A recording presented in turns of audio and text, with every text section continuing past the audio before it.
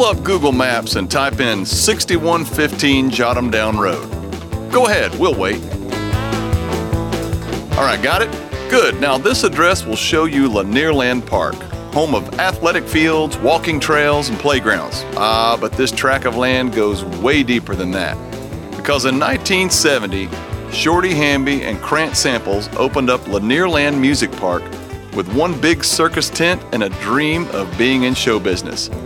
Later on, after other partners joined, it was eventually taken over and ran by Leon and Brenda Jones, along with partner Tommy Bagwell. For 36 years, concerts in the country Lanierland was a staple in our little community. Now, Chris and Old Coal Mountain Cal recently sat down with Leon and Brenda, along with their daughter, who was the past general manager of Lanierland, Cindy Jones Mills, and here is that story. It's the story of Lanierland, or what us locals just called the Music Park. Take it away, Cal. Normally, we would be high atop the Doc Holcomb building in downtown Coal Mountain, but tonight, me and Brother Chris Cheatham are here at the beautiful home of Leon and Brenda Jones. We're joined by their daughter, Cindy Jones Mills, and we are here tonight to talk about Lanierland Music Park and everything that happened over 30 years. We're going to cover it here in about 30 minutes. Of all the shows that we've done so far, which we haven't done that many, but ever since we started doing this, people have asked about doing a history of Lanierland Music Park. When Cal and I started this whole thing, we started talking about what kind of history we're going to do for Forsyth County, and there was actually an interest for that in the North Georgia area, and everybody kept asking, well, when are you going to do Lanierland? You got to tell the story about Lanierland. And especially with our connections, being my family and Cal knowing everybody from since he was little. So here we are. We're going to knock it out. Thank y'all for having us tonight. I know we're putting y'all out. And Leon said we got to hurry because Jeopardy's going to be coming on, so we're going to jump right into it. 1970, what year was the first show at the Music Park? Well, Kathleen and them said it was 1970, but we always said 1971 for some reason. That's what was always only established. I think that was what we went by anyway, and they didn't really remember for sure anyway, so we just said 1971. And Leon, you said y'all weren't in on the ground floor of this thing. It was Shorty Hamby and Krant Samples, right? That's right. They were the first owners. They're the ones that first started it, yeah. And then y'all came in a couple of years later. Yeah. They started in an old circus tent. That was a big tent. I remember you could come over that hill on Jotham down there, and it looked like Ringling Brothers or something set up over there. That was a big goings on back in the day. We started out with 1,800 and something seats, I think. Where did they find the tent at? In Chattanooga, Tennessee. Really? I think Krant's one found it up there. So they took that down after the show season was over, and they'd store it somewhere, I guess, and then they'd come back. Yeah, we'd have to take it down as the season's over on kind of snow and ice or whatever, you know. Now, Shorty and Krant, I guess, were buddies and wanted to do this together. Shorty, of course, and his family. Krant Samples come up with that and went to Shorty Hamby about it and talked. Shorty was sort of in the music business, and him and his kids. And they started it, and they booked. You know they are.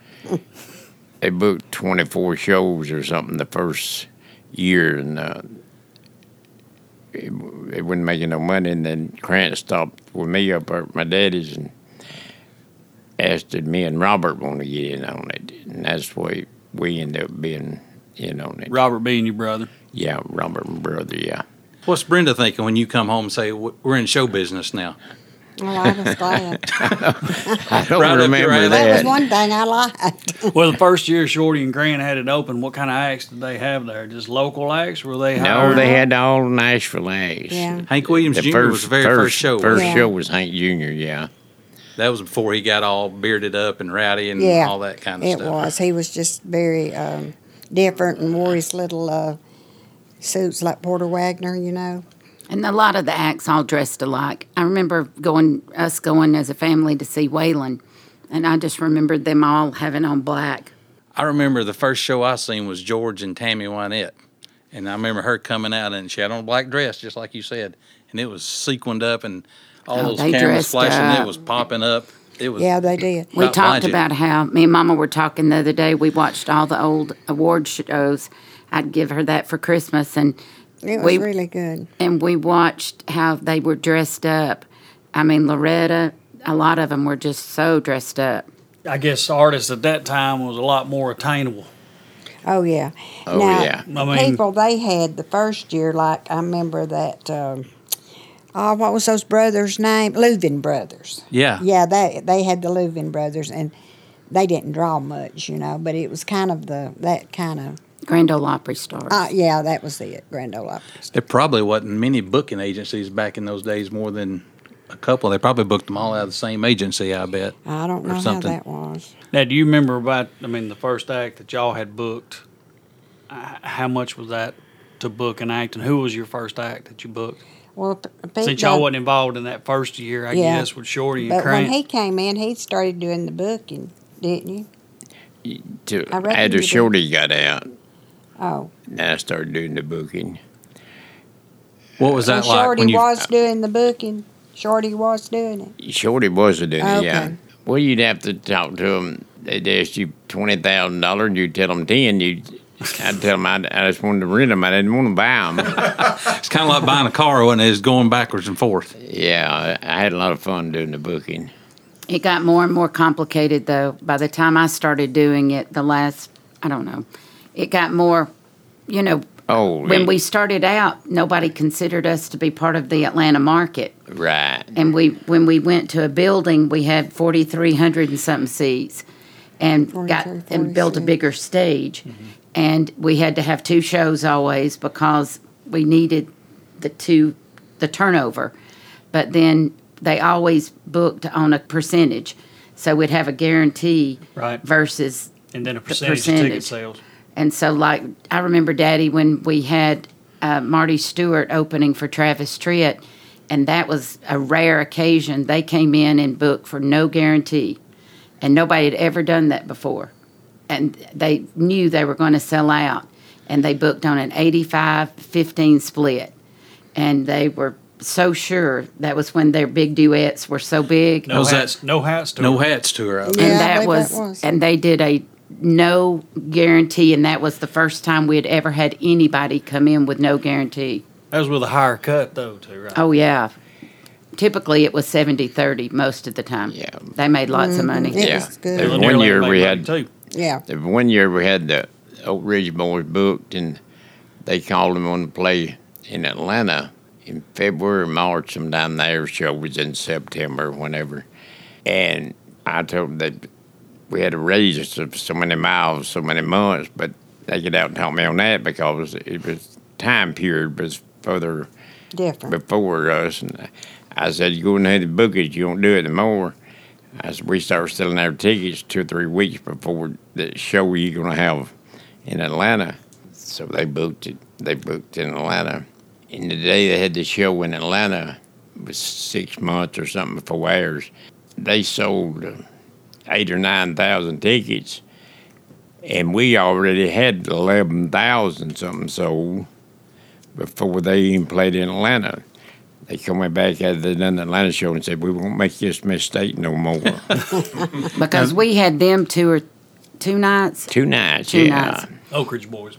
But one time we did Alabama 3 nights. Yeah. Yeah. That was the biggest. They were going to do that live album. But you can catch some of those live tracks on there. I think it's a box set they got. It's a couple of songs they do, and it's actually taken from the soundboard at Lanierland. Now, was you always? I know we always used to have 2 shows each night. Yeah. Was it always like that, or what started that whole deal about having a? No, it started at 2 shows, and then finally years later, a lot of the acts got what they want to do but 1 show. And then when Killed us. one act started, it's about all started. But it was several years we had them too. Oh, yeah, long, It went a long time. long And time. our season We had, ticket holders is what really helped us Yeah. because we had a We lot got of to have people. 2 sets of season Yeah. ticket holders. Yeah. What you got to have. And it Oh, liked yeah. to kill them when we cut down to 1 show. We had Kenny Rogers one time, Mike Norris, who I dealt with, and it's an 8 o'clock and 10 o'clock show. And then I called Mike and asked him about doing a midnight show. Mm-hmm. He said, ain't no way you sell on tickets at midnight. And I said, well, book it. Same deal that we've got on the other 2. He called me back and said, Kenny Craig, and that was Kenny's manager. He said, book it. And Travis's. And so about 5 days later, I called him back and asked him about a 2 a.m. special that had done sold the midnight show out. That was when Lucille was so big. And we also had Randy Travis 3 shows. Yeah. That was a big deal when Kenny did that midnight show. Yeah. I was in 9th grade. Yeah. I can remember what I had on that night. It was a big deal. Well, the Old Ridge Boys, one time we had a midnight show. After 2 Friday night, we had 3 Saturday night, 8, 10, and 12. And did you always have an opening act, or was it just them? Yeah, we usually had We one have usually. always had opening act, yeah. And we would play softball with them up on the field. Start to After it say, was over. tell the story about the softball. They We just just- seen y'all throwing the ball around one night after a show or something. Actually, it was the didn't ladies in the concession stand, Marla and them that were, they were playing pitch, and I think Judy and some of them in the concession stand said, I think we got a better arm than y'all do, and started challenging them. And before you know it, they said, well, let's take it on the field. And so Lisa and I both played. Well, when the Oaks It was was playing fun. softball up there, all the Oak Ridge Boys out there playing, except me and William Lee, and we was sitting on the bus, looking out there and how hot it was. Them fools playing ball. We was in the air-conditioned bus. William Lee Gomes was afraid of getting his beard coiffed. No, it wasn't that long then. It was shorter. He wasn't a ball player, though. I still talk to him pretty regular. Folks, we're just sitting around here shooting a bull talking about Lanierland. We're going to take a quick break. I think Leon wants to smoke a cigarette, so we'll be back after you hear a fine word from our sponsors. You're listening to The Crossing, where the music meets the memories.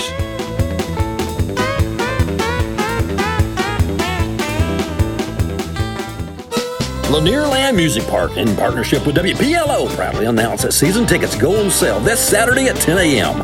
Our operators will be standing by for you to purchase your tickets for such shows as Tom T. Hall and the Storytellers, Mel Tillis and the Statesiders, The Loretta Lynn Show, Donna Fargo, and many, many more. Call 77464 for more information. Presented by Lanierland Music Park and WPLO, a division of Plow Incorporated.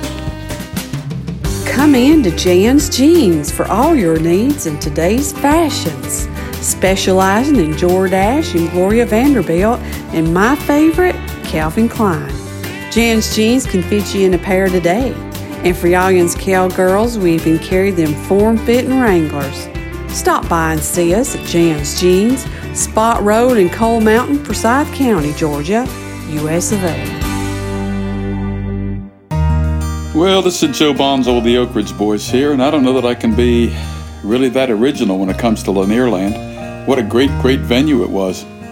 I know one time the Oak Ridge Boys did 3 shows in one day there, which was just incredible. And we used to play those benefit softball games, and heck, that day we did the 3 shows. For all I know, we might have done a softball game there too that day, but a lot of great memories at Lanierland. It was a great venue. I miss it often. And especially Mama Lois' food. She cooked for everybody that played there, and everybody loved her. And every act that ever played there, I believe, loved Lanierland. And we are back. You're listening to The Crossing, where the music meets the memories. It's our Lanierland Music Park Special Edition show on location here on beautiful Bannister Road at Leon and Brenda's house.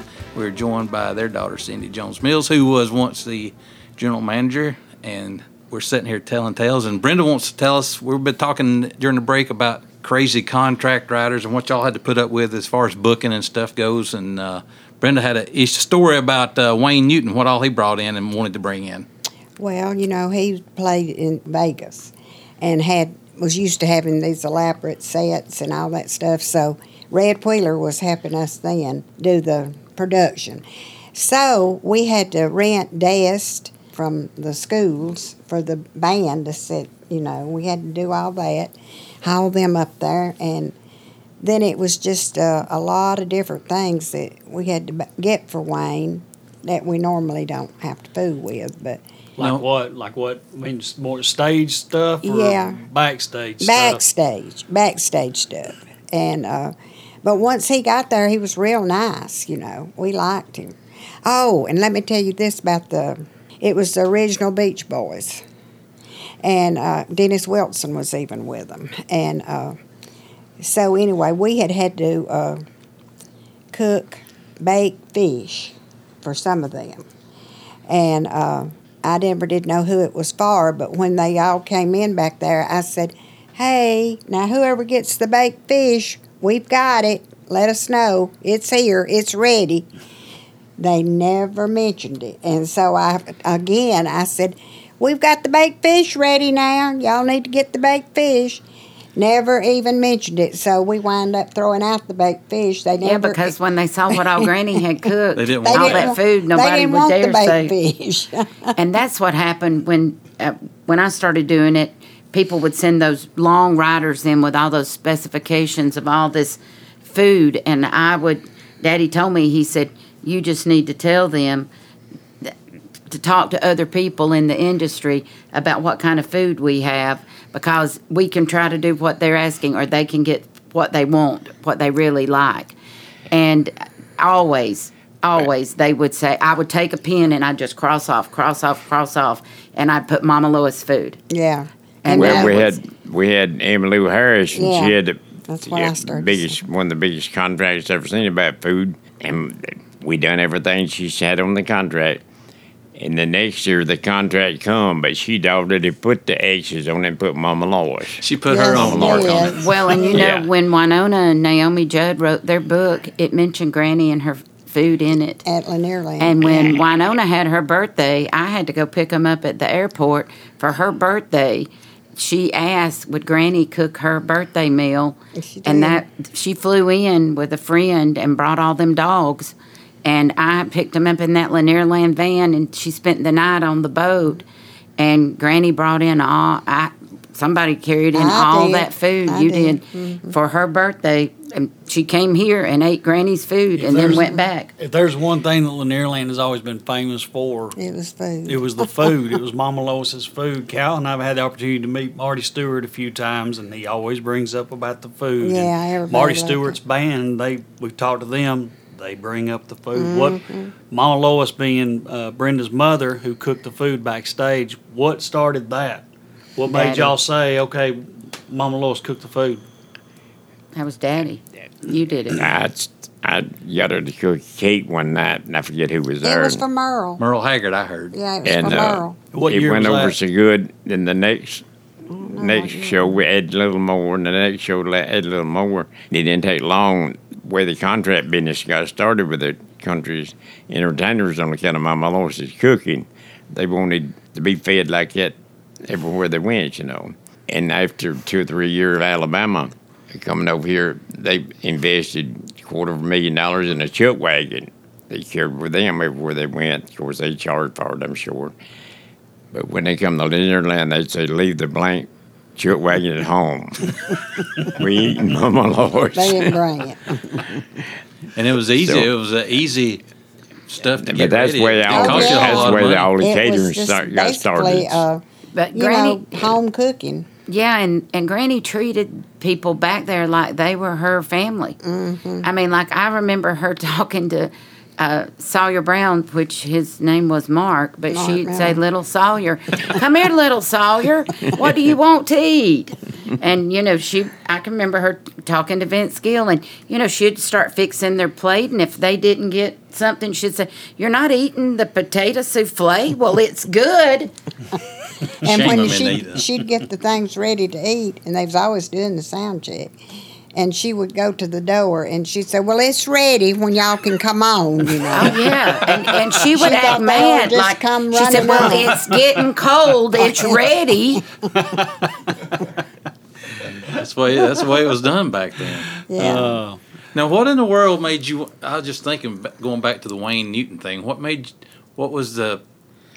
went off to make you think, well, let's book Wayne Newton at the music I don't park? remember about I mean, that. yeah, of all the artists that you've had there, sticking. Well, we got Well, Tom him and Jones, Him too. and Tom Jones and Tommy's one that sort of come up with that idea. Just trying to branch out a little bit. And get Yeah. more. I reckon. I don't know. And And how part of that Rich and, Floyd stuff. I don't What know. was that boy's name from? And on Monday night and sold out. Oh, that was Jimmy Buffett. Jimmy Buffett. Jimmy Buffett. There was a lot of different acts that I not mean, that necessarily was country. mostly We had Greg Thomas. Allman. Little River Band. Greg America. Allman. Y'all had Greg Yeah, Allman Greg that year Allman. whenever he had And Steppenwolf. Steppenwolf opened. Did Steppenwolf Yeah. open up for Greg Allman? I believe they was in like the Greg same Allman crew. played at Lanierland. I'll tell you one I tried to book for lots of years and I never did get her was Anne Murray. Yeah. She's from Canada, was I think. Yeah. I never could get that deal worked out.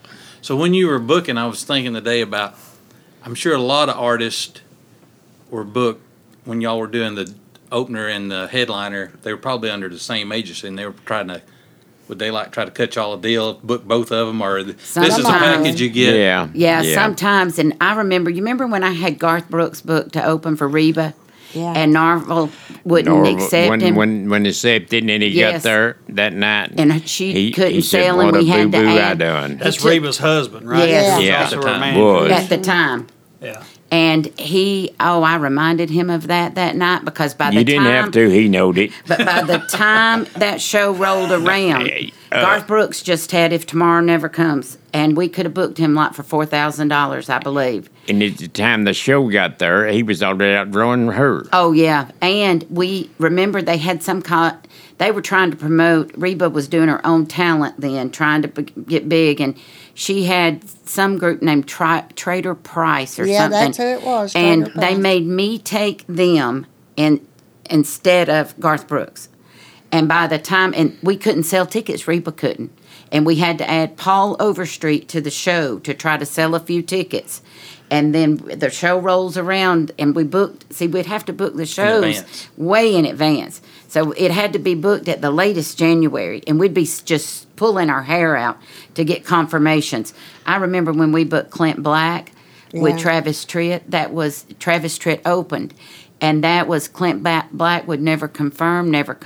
And Megan was 3 or 4 Obsessed. years old and obsessed and loved him. And I was determined that we were going to get him. And he was $25,000. And he wound up making $72,000. Well, that And was good. he got a bunch of bonus because we completely sold out. We went to all the parks and got all their temporary bleachers. We had them on Sunday afternoon. And we wanted to give Travis a bonus, because of how many tickets he sold. Yeah. Because He helped a lot on that he show. was He just was starting breaking. out. And I think we paid him like $3,500 as an opener. And we wanted to give him $1,500 bonus to get him up to $5,000. And Clint wouldn't do it. No. Clint's He people would not know. do it. It cost them money, too. And because it would come out of his percentage. Yeah. And so we did it anyway. She's over there costing you money, Leon, trying to just make the grandbabies happy, just to get Clint Black. Well, we knew he'd sell out. Yeah. And we made good on it, but remember, he wouldn't do it. I went on the bus, and they let me go and ask. I asked his manager, but we went on the bus and gave Travis the $5,000, and it tickled him to death. And I believe that's why he wound up playing us as long as he did, was because we had gave the him connection. some extra along the way. So there's a story of Clint Black as far as business wise being difficult, but now we've heard some stories of people being difficult artists. We've heard Chris Christopherson. Oh, yeah. He was difficult, right? Well, only during Jerry that. Lee Lewis. Oh, Oh, yeah. God, Jerry Yeah. Lee was rough. Huh? When So we're Jerry- going to talk memorable shows now. Yeah, let's get the dirt now. Let's talk about the night that Chris Christopherson played there. He got in a little fisticuffs backstage. He was mad about the sound system. Well, you I- gotta go he back in got time. mad You because- He gotta didn't much care for Lanierland when he got there, did No, he? Didn't he say no. about out in the middle of nowhere? I think he was and- very excited about it. I think it was his frame of mind because he was extremely inebriated. Right. And I think him coming and seeing a tent. Plus, though, he had seen the sign down at the Jotham Down where it said Rita Cooley. Yes, that made him mad. And she wasn't But at even first- part of the at- show. Package It short. first made him She mad when he was, called but Shorty they Hammond, told backed Shorty out. Hammond to have him a quart of bourbon of some kind. And Shorty told him they didn't sell it in South County, they sold it in Hall County. He was in Hall County at the Holiday Inn or wherever for him to get his own bourbon. And that's really what got him riled up. Because So he Chris couldn't get his Christopherson drink. was staying in Gainesville at the Yeah. hotel in Gainesville. They used Well, to there have to weren't do any that. hotels here. Right. No. What, Yeah. this was What probably, year was this? 75 or something? Yeah, maybe? something It like was that. early. It was But still I'll the tell you what he 10. did do when the next year he come to Alma No, play. it was like several years later. yeah. Edith Burris was there, and she called me. Anyway, he said for anybody there was at Lanierland when he showed out. He wanted to apologize before he started the show. Yeah, he apologized, and it was like, and he said he was in a bad frame of mind, and he said they kicked my butt, and I deserved it. But he said it a little more plain. It was pretty much a lynch mob come after him after that show, didn't they? It was Well, it was I can't Malin remember. Martin. Yeah, and so not Lamar was involved in it. Well, but Malin got in the punch, but in the book it said somebody else. But he got in the hit. We were all The book standing said there. that the mayor of Cumming Forward. was there, but I Well, don't he know might if have that, been now. I don't know. it was just a mess, though, wasn't it, Yeah. Leon? We Oh, were in the all- Outlaw book. that you Yes. read, the Outlaw book. It was a little sight, and they could hear me and Chris cussing each other in that little ticket office. And he went and opened the door and asked them what they wanted. And all I seen them with his feet go up in there. So who Lamar hit was in him? on it too. They chirped him. They chirped him out that door. But you got to understand the audience too at that time. I mean, like was deep in the Kathleen Bible was Belt. there. Kathleen brought her whole Sunday school class, Kathleen Samples. Yeah. Because Why Me Lord was the biggest hit out anywhere. Yeah. I mean, it was, and people didn't have cable TV then. I mean, they No, and- thought he was. Great. I mean, like the most religious. Nobody had cable. Nobody knew that he drank and he used drugs. And then he got so excited on stage and he used the F word. And I mean, and when here he was, people were there with their preachers, and it was the South. And Was it on a Sunday? I heard it was I on. think it was on a No, Sunday. it was a night. Was it at night? Well, Saturday night. Yeah. But I he- think Saturday night. people were mad. Shocked. They were mad. Just, So Chris Christopherson, that's one event. Now let's talk about one of my favorite artists, J. Lee Lewis. Well, He showed up. Same thing. well, he got Intoxicated. there. real late. Oh yeah, he threw the piano stool backward. We were sitting on that 0 row and almost hit us in the head. That's when he brought his daddy out on the stage, and at one time Jerry Lee put the microphone down his pants. As you do. Yeah. killer. Well, Pete, wasn't that the time you kept going over to Gainesville to get him? No, I carried him and his sister back to the airport, Charlie Brown Airport. Jerry Lee talked me into going back to Memphis with him. I done parked my car, and Junior Mathis, my cousin, brought the band members down there. I went to the plane door, me and Jerry Lee down there, had a shot or two. Right there. And I went to the plane door to tell Junior and tell Brenda I'd be back the next day. Junior looked up at me and said, Leon, she's going to be mad. I studied about a minute, and I said, I believe let's go back home, Jerry. Well, everybody's that got was good. regrets. That You could have went home with the killer, but you went I home know to it, Brenda. but So that's Well, he probably two or three got weeks killed. later, he shot one of his band members, and I said he might have been aiming to take him summers. I think I made the right decision with coming home. Now Now you got Chris Christopherson, you got J. Lee Lewis. Was there anybody else that put on them? Well, one worse? time when we had Waylon and Jesse and the Glazier brothers, or at least Tom. John Paul. Yeah. Tom Paul. Tom Paul. And wasn't there another one with them though? There were I don't three know, but that Glacier was when the brothers. whole that was It was when The whole just outlaw one. movement was going on. That- And it was so completely out, there was not room for another person in there, and they got in a scuffle back at the back. that was and- the Sexton Outlaws. That That was night. That was- Lamar and Roger C. was involved in it, I think. I don't. I And just Opal? remember. I just remember Francis, Lamar, and David. And Opal. Opal Oh, was poor telling- Mathis, I looked over and somebody knocked her down, her leg just flopping. That night, and James I Reed. was an usher, and Darla was helping, and they had Lamar's members only coat pulled over his head, and he couldn't. You know, they had his arms, and Francis. Darla ran and got Francis, and Francis came back there, and she had her pocketbook beating him over the head. They were from Gainesville. Yeah. For some reason, I'm finding the common denominator in that being Lamar Sexton. likes to get So in Lamar, fights. if you're listening to this Lamar podcast, liked to get in fights. we'll be coming to see you soon. David liked to Get get in your fights version of too. things. We're going to need your version. of this. That night, a local guy got mad, and he left, and he came back with a machine gun. Yeah, and the crowd left quick. Oh, yeah. And all of this was because they didn't even sell beer at this place. No. No, Maybe no that was the problem. Yeah. No alcohol was No served alcohol ever. And that was a Crant thing too. I'm sure it was y'all's thing too, but that was part of Crant. That's They Crant's made an deal, agreement too, right? with Crossroads Church to never have alcohol. Yeah.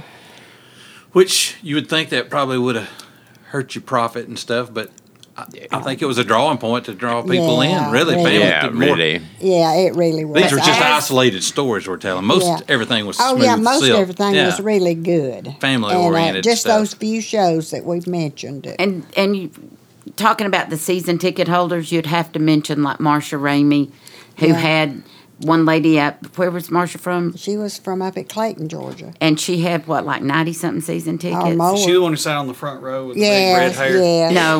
No, that She didn't was have red hair. that was Velma Gasaway. Oh, And okay. then Philip Wilhite from Hall County. He had sold a a lot bunch. too. Yeah, but Marcia was the leading All person. this without the power of the internet. I mean, Yeah. that, and Word Ticketmaster of mouth. contacted, I remember when they contacted us and tried to get us to go with them. to go with them, but they wanted to charge so much per ticket. Yeah. And it was Not worth it. Well, we just didn't think our people would want to pay that because our ticket prices were so cheap. Oh, I've seen some I know. pictures. It We still put had some ourselves stuff. out of business being so cheap, really. And we probably could have stayed in business a lot longer after we became part of the Atlanta market.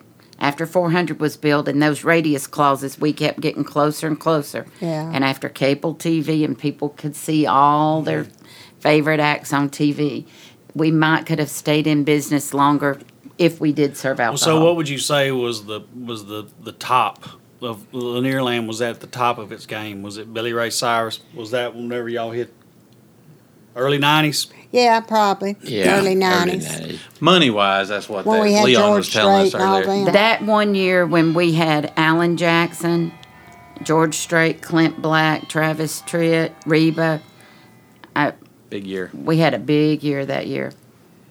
So, Leon, tell me about when you bought a Billy Ray Cyrus show. I'd never heard of that until you were telling me about how that even worked.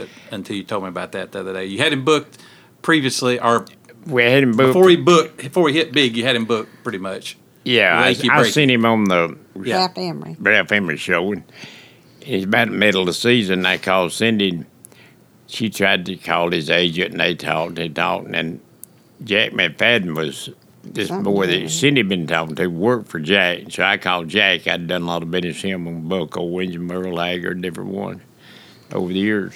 And he had a Friday and a Sunday date, and I wanted him for 3 nights. Friday night at Calhoun, Saturday night, Sunday night over here. And old Jack said, "You know me, Leon." Said, "I ain't never reneged on nobody." Said, he booked on Saturday night in London, Kentucky. I said, "What's the man's telephone number and name?" And he said, "What for?" And I said, "I'll call you back." I called the man in London, Kentucky. I noticed this didn't have but 400 seats. So he had him booked for $5,000, and I told him I'd give him $10,000 for Saturday night. And he said, "Let me give you my address, mail me a check." I called Jack back, and I said, "Now I've got Saturday night. Let's talk." And then we done Friday night, Saturday night, and Sunday night. And you'd mentioned Calhoun during that statement. Y'all at the time had went in and had another park going. Yes. Yeah, we You had to do that again, would you? It was a lot of work. A lot of work. Yeah. Doubled your burden. And we never Yeah. got it going good like Lanierland. No. No. We couldn't get our season tickets. Was it because of location? The boys I that guess. started it, they just run it. And Didn't do it any they good. never get off the ground like Lanierland. You would have think being right there on 75 I with that know. location. And we thought we could book, maybe we could book somebody there and then book Bounce 'em. them there, but we had some crossover and it made it much more difficult and Yeah, it wound up didn't- hurting ourselves. It didn't work out good for us, but it didn't work out good for them boys that started it neither. No. No, we did it better than them. Yeah. I remember when we had Pam Tillis up there, somebody came in and wanted to know, did anybody know how to fix hair? Or could anybody braid? And I said, yeah, I can. And I had to be backstage braiding her hair. You braided Pam Tillis's hair. Yeah. Mm-hmm. Before One of the she many went out hats on you wear when stage. you're general manager. Oh, yeah. Just anything, Cosmetologist. whatever you Oh, want to and do. y'all remember that awful night when we had the Judds up there, and there was this old straggly dog that got in. Oh, yeah. And I mean, it was a bad Inside the park. Oh yeah, At and we didn't know Calhoun. if it had shots or anything about it, and people were coming up there saying, "Get this dog out! It might bite us. It's like barking and screaming." And so poor Junior. old Junior Samples, not the one on Hee Haw, worked for us, and so Mama didn't think anything about it, or I she didn't said tell him. He somebody just done said, it. "Junior, go get that dog out. Everybody's afraid it might bite somebody." So Junior just went and picked it up, By its ears, behind its ears. its ears. Well, it And it was was just just a yelping squealing. and screaming. Well, the next thing you know, the Judds manager, I think his name was Mike McGrath. Anyway, he came in and he said, cruelty to animals, and the Judds are all upset and they're acting like they might not play. And I said, about what? And they said, some man that works for you is picking a dog up and hurting the dog. And I said, well, nobody knew whose dog that was. They were afraid that it might bite somebody, it might have rabies, and they were trying to protect people. Yeah, they I said, were. nobody meant anything by it. On Monday, out of that, I had some big wheel with the Humane Society come about it, too. Oh, yeah, it was a big. Don't bother the dog. Like you didn't have enough on your mind already with had the Humane Society But call we you. didn't know where it came toting from. that dog out.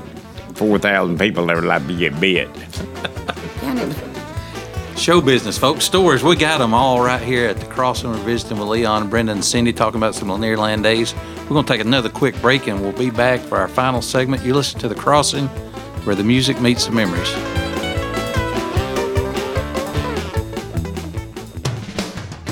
Thank you for calling Village Cinema. Playing this week is a double feature, Bed Knobs and Broomsticks and Apple Dumpling Gang rides again. Showtime's nightly at 7 and 9 p.m. Sundays at 3, 5, 7, and 9. Village Cinema, located next door to Gigi's Pizza in the Lanier Shopping Center. For upcoming features, call 887-8855. And don't forget about our matinees. There's no gas wars incoming. We've got the best prices in town at $49.9 a gallon at Martyr Oil. 2 locations to serve you. Martyr Oil number 1 at Highway 19 306, or on the south side at Martyr Oil number 2, Highway 19 and 141. Transforming the way you listen to sports. Yep, we've covered all of it, at least since 1978, 79, 80, 81, 82.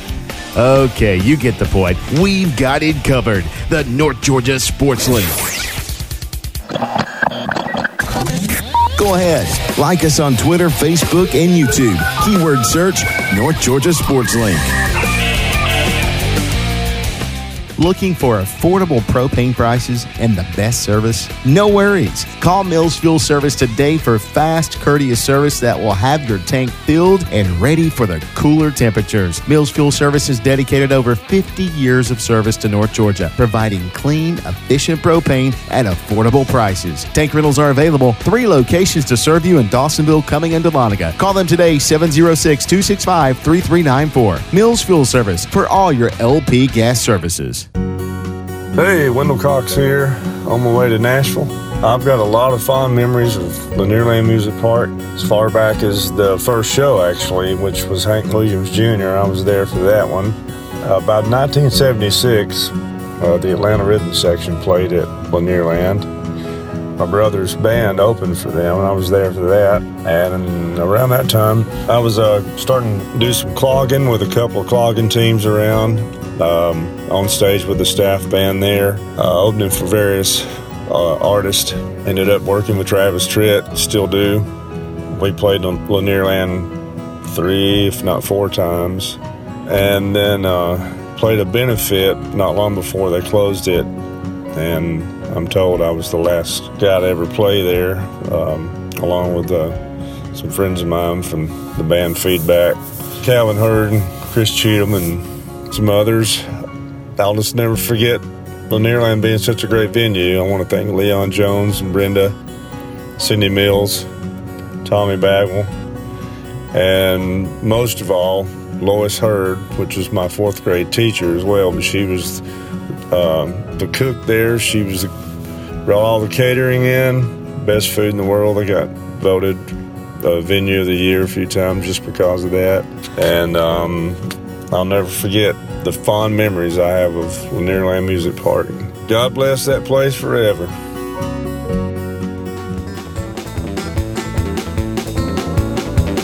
And just like the second show used to be at Lanierland, we are back once again. Well, that second show was always it was two completely different worlds, wasn't it? It was better, though. If the crowd was a little looser. I don't know why they would always be looser. Everybody had the routine.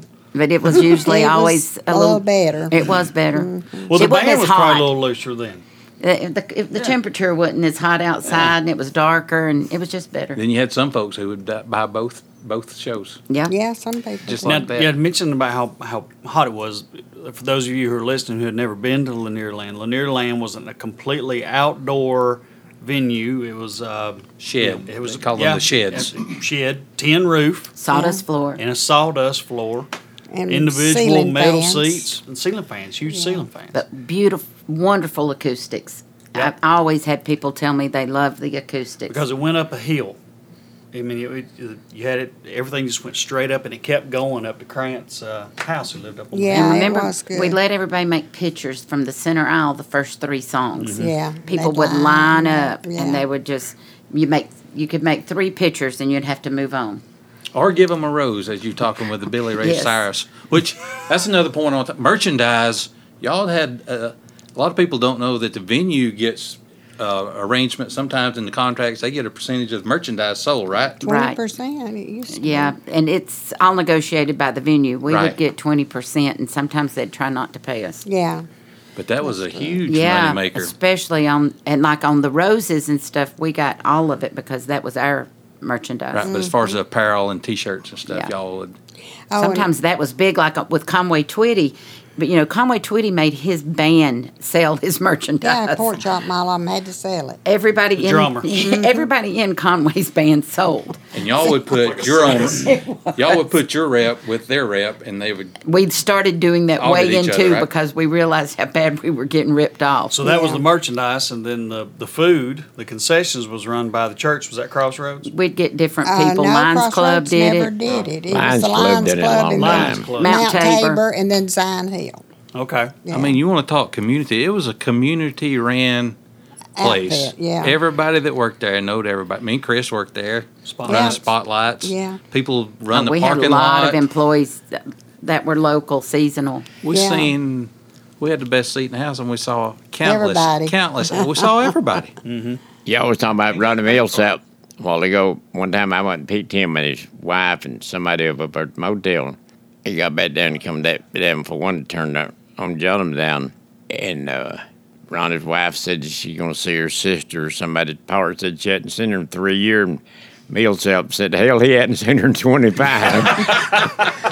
He married a girl from Gainesville, Joyce Reeves. Oh, really? And they Yeah. had a big crowd always come. And a lot Lonnie. of family. He had a big old 2x4 tacked up at the end of the Yeah, stage. so he Yeah. could walk to the He'd end of the walk out stage. there and Yeah. feel it with his foot. Yeah. Yeah.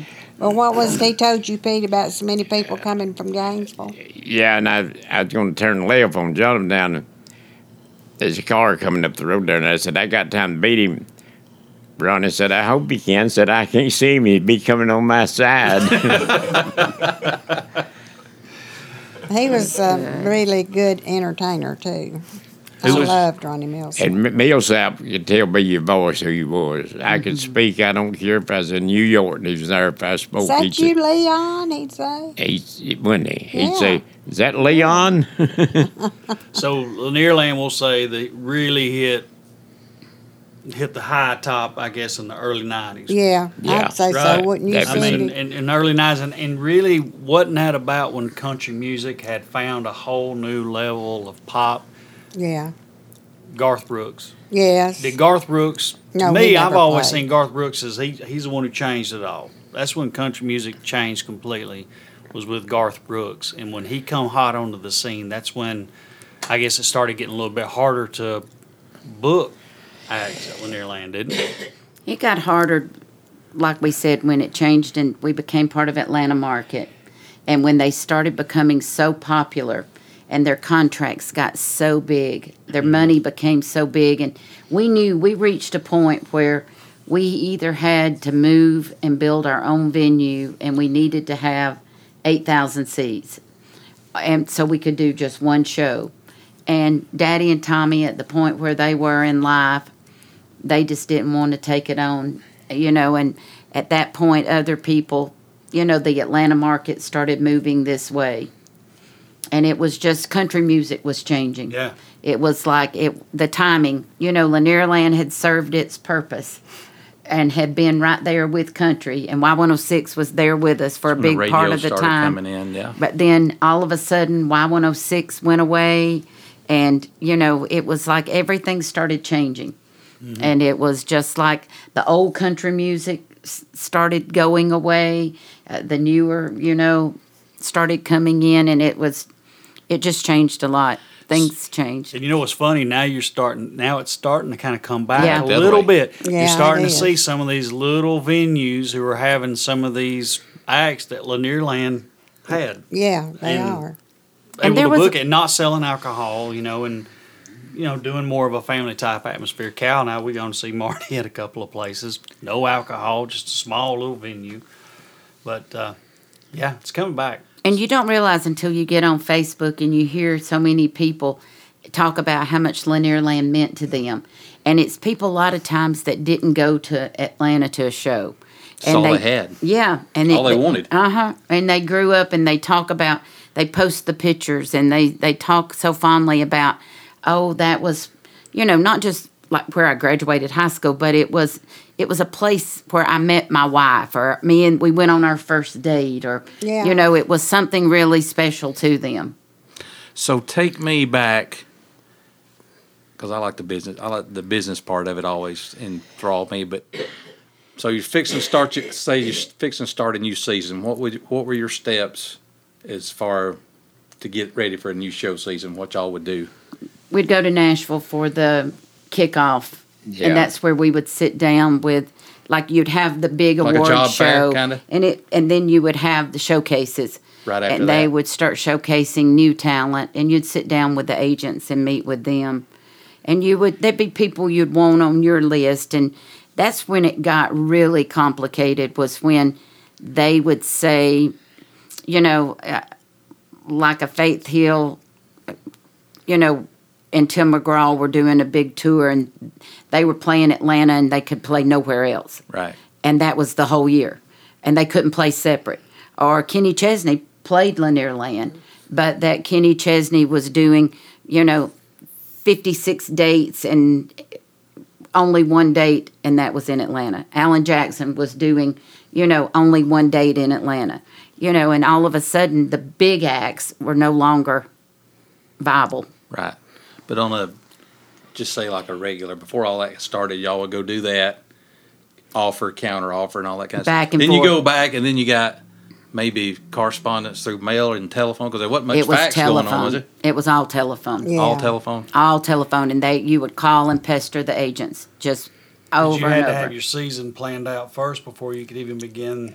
Because we Selling had to know tickets, who right? we was Oh, yeah. going to have, Because they're season Right. ticket holders, they were buying season tickets. Well, when people bought season tickets, would they buy them blindly, or did they knew who Well, was we coming had to that know year? some of them, that was coming. They didn't You buy had to that have the blindly. season booked before Yeah. you printed your schedule. And Yeah, y'all had like a opening day for baseball or something over Oh, there on yeah. the tickets Yeah. went on sale because y'all brought. I remember seeing the little phones we'd set have up in the phone office, lines, and It we'd was have like a them muscular all dystrophy big telephone It or was. was. something. It Yeah. was. It And was- you do that for Lot like of 2 work. weeks. all on Yeah. paper and pencil, pretty much. Yeah, it was. And the funny thing is Daddy, like, becoming friends with some of these artists, that kind of stuff doesn't happen like that Today. the way it did back then. I mean, you've had George Jones and you had a business together for a little while. Yeah, dog food, yeah. And Daddy bought his bus against his family's advice, but he bought it anyway. Still I sitting can't say there. I've done a whole lot in my life, but I have slept on the same bus George Jones has, so I put that in my cap. But you've had Randy with Alabama. Randy Owen called you Oh, a few yeah. times, and you and I went up to the Oak Ridge Boys. We saw the teepees, and Yeah. Yeah, when Mama Lois passed away, the Oak Ridge Boys sent flowers. Yeah, didn't they did, and somebody else did. There's 2 or 3 of Alabama, them. Janie Barbara, Freaky, I think so. Barbara and the management. Well, the way we got started with Alabama, Brenda sent him. We was in Nashville. They was playing in the lobby up at there at that Opryland Hotel, and she said, "I want you to book them. The first year, $5,000. Next year, $182,000 or something." Yeah, they opened for like Roddy McDowell or somebody. Yeah. The next year, though, they come back and they done well. Talking about a little disaster, though, was when we had Merle. Oh, yeah, when Merle canceled, that was a big disaster. Bonnie and the band and everybody was at the music park singing. He was waiting on him He was to at a come. motel, said he broke a tooth off. And he didn't never come. As you do. He didn't come. That was a bad year. Was that the year we had like 3 cancellations? Seemed like it was. Ricky Van Shelton fell on his bus, supposedly, and Blake he Shelton's daddy. canceled.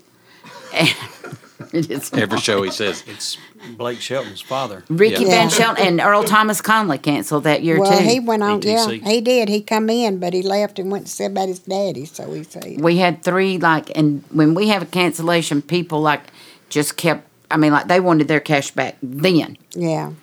George Jones always show up. It till that last time, before we quit. He didn't, he was. And that was a legitimate That medical was, yeah, reason, he too. ran into the, fell and hit the canopy and had a concussion, so they said, and he didn't show up the next day on Saturday for the show, and that was the first time he'd ever done that way. So George we've got had to tell always showed up. tell the funny Marty Stewart Yes, story. we'll tell end it. we'll end That's our funny funny. stories with this one. That was a funny one. Daddy, do you want to start it with Marty calling you and saying that about it? Yeah, who was it? Before Sammy Kershaw, but Sammy he had pulled the Kershaw. joke on He Marty put- first. Yeah, they was out doing a show somewhere, Texas or somewhere. And it's supposed to be a pretty girl in his tent. TP had a TP on stage. TP. And Sammy replaced the girl that's supposed to be a good-looking girl in the TP with a big old fat girl. And when they had her to come out of the TP, she weighed about 300, I think. And then I think when Marty went in it, she didn't have any clothes clothes on. Yeah, Oh. and Marty called me and come over this side. He wanted to get him back. Get back. He just wanted to get him back in get a him big back, way. and that's where we come up with this deal about the girl coming and saying he got her pregnant and all this stuff. Which Marty had the idea about him getting her pregnant. We didn't come up with that. No, Marty We had just the had to idea. That was Marty's But idea. We had my to find idea somebody. was I had to find somebody, Yeah. Cindy got and we found somebody good. Well, I called her, and when I called Luther, a woman, and said, I've got something I want you to do. I need for you to act like you're pregnant with Sammy Kershaw's baby. When And she Sammy said, "You called need me, to do what?" threatened to sue me. We even had Wow. the sheriff's department was You know, in we- on it because he was trying to serve a warrant. Oh, on it. Mike Good. Yes. Yeah, He Mike did Good. our security. I had him on it, I had everybody lined up. And when we went walking back there, I had my little papers in my hand. And, we had just been, we can't laugh, we can't let on, we can't, and we knew Marty was hiding right back behind the stage. And I knocked on the bus and I said, I need to talk to the manager. And they said, do what? Who are you? And I said, I'm the manager here, general manager, and I need to talk to the manager. We've got a big problem. And he said, what's the problem? And I said, I have a deputy here, and I've got a paternity Allegation. And I said, they're saying that he can't go on stage. I've never had this happen to me ever. And I said, I don't know what to do about it. I said, they're saying that they've got to have a paternity test. And Luther was going, he's the daddy, and I'm telling you, he's the daddy of this baby. And she on a big Billy Ray Cyrus t-shirt, sweatshirt, and she's rubbing that belly, and she said, you better get out here and take care of your child. Yeah, he run because he was in the eating area, wasn't he? They first came and offered $15,000. They first came and said, here, can you see if you can, and they offered some money. And they Wait, they offered Luther some money They to go offered- away? Yeah, her to and leave. he already went up at the office, called his wife, told her he had problems. He said, Yeah, I've yeah. got serious problems. And you said, there's some woman down here said, I'm daddy for her baby, and said, hell, I don't even know her. Then he ran to his bus and tried to hide, wouldn't come He off hid, of it. yeah. That Because he was wouldn't telling let the law, the deputy, good, that that bus was considered his home. Yeah, and that they couldn't come on, and yeah. so I had to try to get. The big thing was you have to get him off the bus, and so at one point I walked back, and Marty was standing there, and he said, "You got to get him off the bus. You got to get him off the bus." And I said, "I can't get him off," and he said, "Go back to the bus and say you can't. You're not leaving." And he said, "Get the deputy to say you got to get off the bus." And so we went back, and I knocked on the door again, and I said, "They're not leaving. She will not leave until she speaks to Sammy Kershaw. He's got to come speak." And so, I mean, he came. His eyes were like this, and he tiptoed down those steps. He looked terrified. And when he finally got there to the bottom, about that time, Marty came sailing through, and he said something about, "Gotcha!" And I mean, Sammy came out with some cuss words like Scared him to nobody's business, a bunch of them. Yeah. He was mad. I would have been too. They sent you a letter and saying that they was going to sue you. No, he called me. Oh, Sammy Kershaw. Kershaw did. I saw Marty Stewart on, what was the Crook and Chase? Or some of those shows. I saw him on there, and he said, I called my buddy Leon to get him to help come up with this, and he started telling the story. He was proud of it. Mm-hmm. I was the one he's going to sue. I don't think reckon- Sammy ever worked for us again. I know he didn't. Well, he You didn't never want him, had did you? work We no had him way. booked for 2 nights after that, and we canceled. You know, he did. Where did we have him booked at? Calhoun over here. Wow. That's the way the old. Well, he had to head All home. He had to make bounces. things right with the wife, sounds like, because he probably ended Well, up. him and the wife divorced after that because he got with Lori Morgan after that. Well, yeah, as you Yeah. would. Stories like that, folks, you're only going to hear on the crossing. We had one wedding. Johnny Talent married somebody on stage. It was somebody with George Jones's bunch. Yeah, it was a band member. Somebody we had to get. He wanted to And get then married we on the had stage. another one. Yeah. We He had got another married on one the there, stage over somebody there. with the Judds. Yeah, so That we had married, two. and it So you've was- had 2 marriages, and I'm pretty sure you had 1 death, did you not? At the Yeah, show. that guy that was clogging. Mm-hmm. You know, that Whoa, was I haven't with heard this the- one. You ain't heard Yeah, that? Clogger the guy? I remember the little girl come running out. She was like, cluck, cluck, cluck, Yeah. cluck, cluck, out there because they. That was um, way back. Hugh Baby Jarrett. Yeah, and it was the guy. You remember that girl that clogged, the Croy girl? It was somebody in that same group. I mean, we could really go on for forever talking about Yeah. stuff like that. But I just touched on Hugh Baby Jarrett. Yeah, One was of the with Jordanaires for Elvis Presley was the MC. master of ceremonies there. From Yeah, he was. long He was time. the MC for Yeah. quite some time. How did y'all I lock don't know him how in? we got him. Do you? I don't know Through either. WPLO Yeah, he worked WPLO. on that radio station. working. Yeah. Now, radio involvement was 106, Y106, were they pretty much the first ones to come in and actually? No, help PLO promote? was first before PLO 106 ever started. Oh yeah, 106 wasn't even a station then. And the way that the Atlanta Hawks got started selling season tickets, they heard about how good we was doing selling season tickets. They sent somebody up here to talk to me how we went about selling season tickets. And I told him, and next thing I knowed, the Hawks were selling season tickets for their games. I mean, people didn't realize that we would have to drive around with our ticket outlets were like Otasco and someplace in Gainesville at one time, and we would literally have Drop to 'em off some hold them tickets? like Yeah. some pick tickets, 'em and then up. we'd have to drive around and go pick them up. And we also had posters. Yeah, we And got up Louise, there. I rode around with Louise, and we'd go to store, She went- Louise Jones, and we'd put Set out up posters. posters. Yeah. We'd say, she'd And we make got the up to kids get out there. 2,100 something season tickets, I think, one time. Speaking of ticket, this is producer Steve here. The good doctor, Steve Thomason, Piping folks. in here. One thing I always remember the Lanierland tickets always look the same, except, was it Winona, Judd?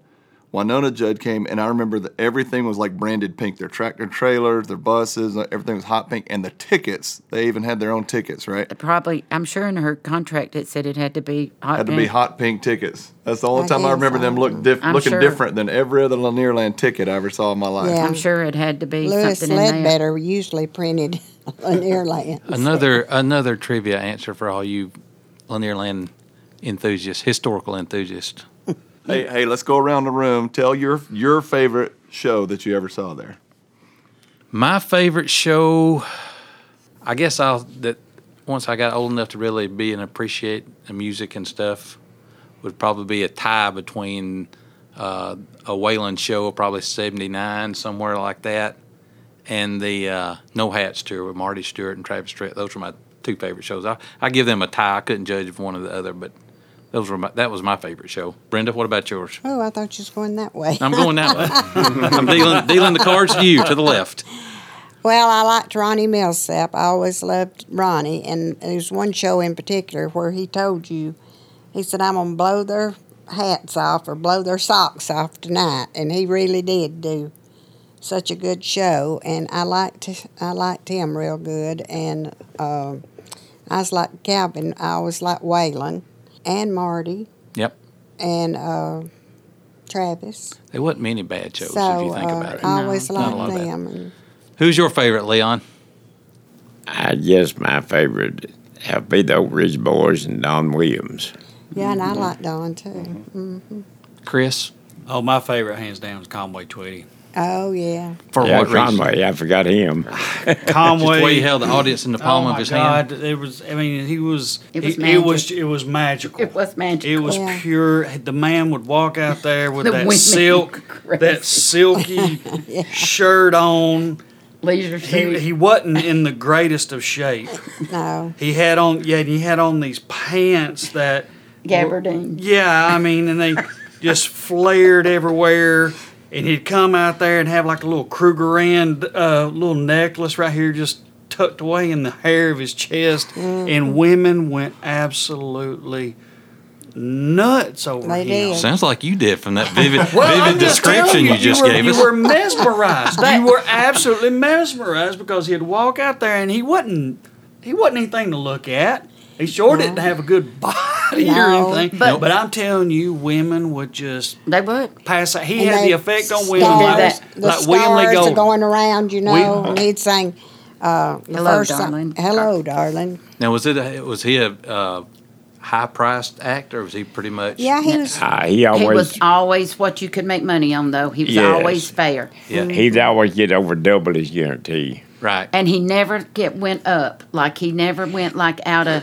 Like, he didn't... Some of the acts, like, if they made good, the next year they'd come and try to jack their price up. And he was always very fair. But I never got to see the Beatles, but he seemed to have that kind of effect on the crowd about A like draw. William Lee I'd Golden. love to William see- Lee Golden. I remember one time he touched and he just reached his hand down and some woman touched him and she just passed out. Richard Sturban was about the same way with the Oak Ridge Oh, Boys yeah. too. When Yeah. he would Yeah. do that... Women oom, go papa, crazy. oom, The papa. bass singer. What about yours, Cindy? The year that Alabama did the 6 shows, that was a unbelievable. I thought Randy Owen was just to die for. Yeah. I thought that, but the Oak Ridge Boys, I loved all their shows. I loved their band Energy. I like people's bands and how they were. When I was a little bitty girl, I thought Donna Fargo, happiest girl in the whole USA. I remember she talked to me on her bus, and I thought that was the greatest thing. Cal and I always loved to see Since the you Oak Ridge mentioned Donna Boys come. Fargo, she had that song Funny Face. Yeah. And one year we had her and her husband come with her. He had no ugliest man I ever seen, big old beard. I said, I know how she wrote that song. Funny face. No you big know- for her damn husband. But I'll tell you another thing that has changed through the years. You watch, it used to be people came on stage and they were entertaining. Right. Like we never have mentioned Mel Tillis. Oh, but no, I he remember was sitting funny. there in the crowd and Mel Tillis, Buck Owens, even Roy Clark, people that came like that, Statler King. Brothers, Buck Owens. Ray Stevens, they were just entertaining from Williams the minute and Ree. they came on stage. Yeah. from the Williams and time Ray. they left. Don't you remember how entertaining? Mm-hmm. Like people their whole band was a part of the show. That's true. It was some of the best shows ever. What about you, producer Steve? Well, Cindy stole mine for a pretty cool reason, though. If I remember right, it was August 24th, 1986, the Sunday show of Alabama, because I've been married 31 years. So my wife and I started dating 33 years ago, and she lived in Arkansas. Flew her out here on a Saturday night. The next day after church, we had Lanierland tickets to see Alabama, and she'd never been far out of the yard, much less seen like more than a 4 or 5 story building in her life. And I had like 4th row tickets to see Alabama, the hottest country band in the country then. So that kind of sealed the deal for me right there. Yeah, they ain't no Conway Twitty though. No Conway Twitty. And I'll tell you somebody else was good too, and didn't go up so high on their price either, was Loretta. She was kind of in line with Loretta Conway. and Conway on stage together singing Louisiana Woman, Mississippi Man, and they do that pointing. Yeah. Oh, they were great. They came together several times. Yeah, they did. Oh, yeah, they were great always a double together. act. But Loretta kind of kept her price down that it was pretty fair. We actually had Dolly Parton and Porter, and we had George and Tammy. and Johnny and June. Yeah, we I had them saw all. the Johnny Cash We show had there Johnny one and year. June.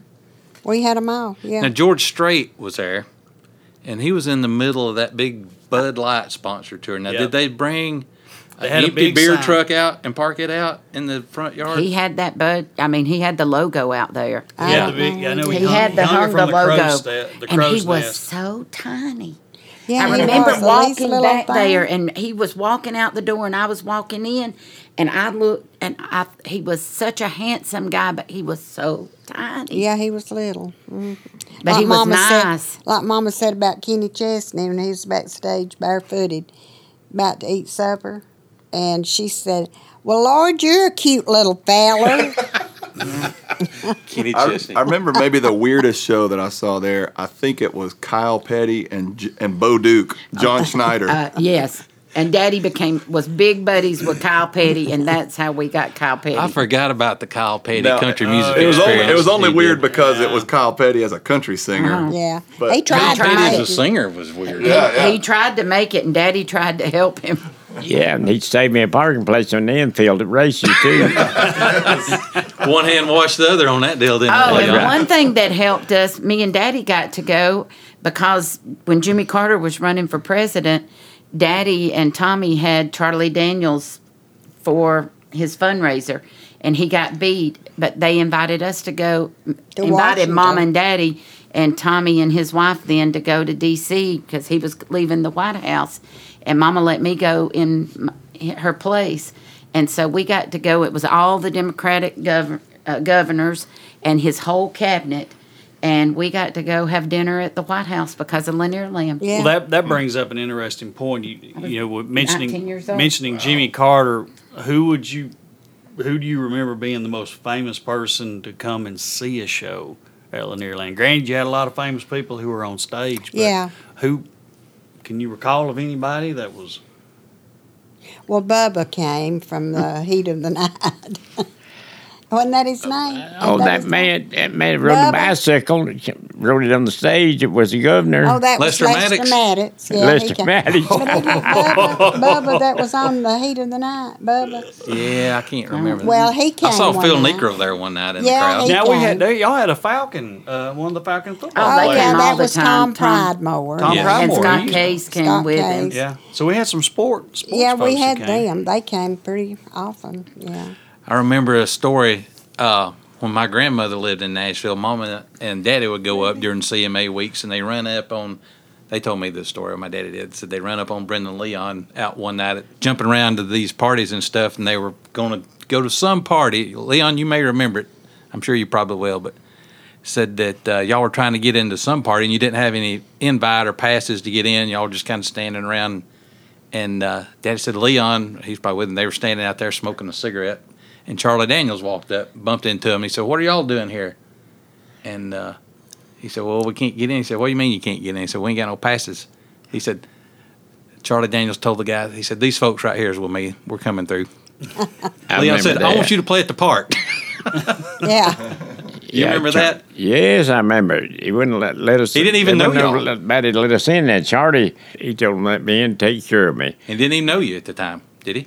I don't No, know. I don't think he'd been to the bar then. I don't think. Yeah, because that's when you said, I'm having you play at my place or something like that. And he said, well, that sounds good. And after he told them that, they treated us like we were somebody. I'll tell you that. Yeah. We rode over there in a taxi. We left in a limousine. Graduated. Graduated. Yeah, he took care of us. Folks, we've told a lot of stories over here tonight. We've told so many, we've probably made Leon mad because he's pretty much missed Jeopardy. I hope they've taped it. We can get back Well, to I it. believe that guy won, don't you? We hope the guy's extended his streak because if he gets beat tonight, we're definitely done with. He won. We're definitely in trouble. But thank y'all again for doing this. Well, Lots of folks have been wanting us to do it. We've been. We were going to do the book, but Chris ain't got the attention span to write a book, so we thought we'd just try to come do it live. Yeah, but now that we got it, on audio, we can start writing the book. We can start writing. That's right. One thing we always regretted and I even mentioned it to Renee Unterman. She was sitting with me at this drug recovery thing this week, and she tried to help us get in the Country Music Hall of Fame. And there's probably very few places that's ever been in Georgia that was open 36 years. Right. In that business. And we never got in. Now, y'all did win something like Venue of the Year or something? That was in Nashville. Yeah. It was, but we never got into the Georgia Music Hall of Fame. And I tried to do all I could do, but we didn't have the right kind of pull to get in it. No, it's real political. Yeah. And Lanierland never got in, and that would have been a nice thing if it ever had a. Yeah. I'll say real quick, too, I toured as a musician for a long time, and I probably rode 2 million miles on a tour bus and played at places all over the country. Played on the Grand Ole Opry, played all over the place. But the thing I'm the most proud of is playing in a gospel group named Wendy Bagwell, and we played at a gospel show there at Lanierland one time. And I just remember when I stepped out on that stage from backstage, just growing up 2 miles from the park there. That was one of the biggest honors of my life. And Thought you'd made it. I just appreciate you guys so much for bringing that venue and that level of performers in country music to Forsyth County, to my backyard. I could hear it from my yard if the wind was blowing right. The speakers faced where we lived. Yeah. And no matter if we were at the show, we could tell who was out there. It was like a neighbor playing a radio really loud. It was awesome. So And not only that, I appreciate y'all. the stuff y'all gave back to the community, like you didn't charge these schools anything for graduation when they would graduate over there. Only the expenses. Just expense accounts, right? We sure didn't make no money. Enough to pay for the cleanup. Right. Just the expenses back. Provided a place to have graduation that had a roof that would hold that many people. Yeah. That started in 1989 89. when Chris graduated. Yep. And it went to 2006. Right. Lisa and I have both talked about it, though. I was 9 years old when Daddy bought into Lanierland, and there couldn't have been a better place to grow up. No, I mean, that's to the truth. spend your weekends and to always have music around you and that quality of music and those people. It was a good, I mean, some of the nicest people. And I started out pumping Cokes in the concession stand and with them old paper cups, and we'd fill them up with ice and line them up so people would get them and then be able to then sell tickets and wind up, booking the shows. We just didn't really realize at the time what a priceless thing we had. I mean, we just didn't realize it was a wonderful childhood. Y'all had it at the perfect time. Perfect time. It was lightning in a bottle. Perfect storm. To have it during those years. Yes, that's especially true. before country music just kind of somewhat got out of hand. Yeah. Mom, who was the last show we had? The very last one that played there. Well, the very last show was the Estes Brothers and Banks and Shane. Yeah. But the one before that was Ronnie Millsap and James Gregory. And George Jones was scheduled to be after that. Yeah, he was to be the last show. Then he had the medical issue and he couldn't make it. And how appropriate. He was a no-show. Yeah, he was a no-show for the first time. Went out with a bang. For the first time, no-show was a no-show. But, little known fact, that next week, y'all let Chris and I we did a big benefit over there. Yeah, y'all did. And Well, we had a benefit. and we had music. Had a lot of having food. big in front of that may not be properly used. I didn't want to end it that way, And- but that's how it's wound up. That's why I didn't want to go there. Well, thank y'all again for having us over here. And, folks, we hope you've enjoyed this and hope it makes some sense to y'all because it makes a lot of sense to us. Brought back a lot of memories. We could go on and on, really. Oh, And we probably will after we this. didn't touch on High Bob. Yeah. Yeah. No. If there's a Once huge that guy gets outcry- beat on Jeopardy, Leon, we're going to come back. Hey, I thought of another great show, Barbara Mandrell and her family. Remember her Do-Rags. daddy?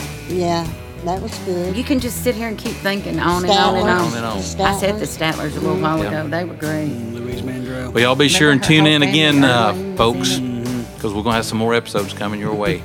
You've been listening to The Crossing, where the music has met the memories tonight. This is Coal Mountain Cal and my brother Chris Cheatham, producer, the good Dr. Steve Thomason, Leon Jones, Brenda Jones, and Cindy Jones Mills. We bid you a fond adieu.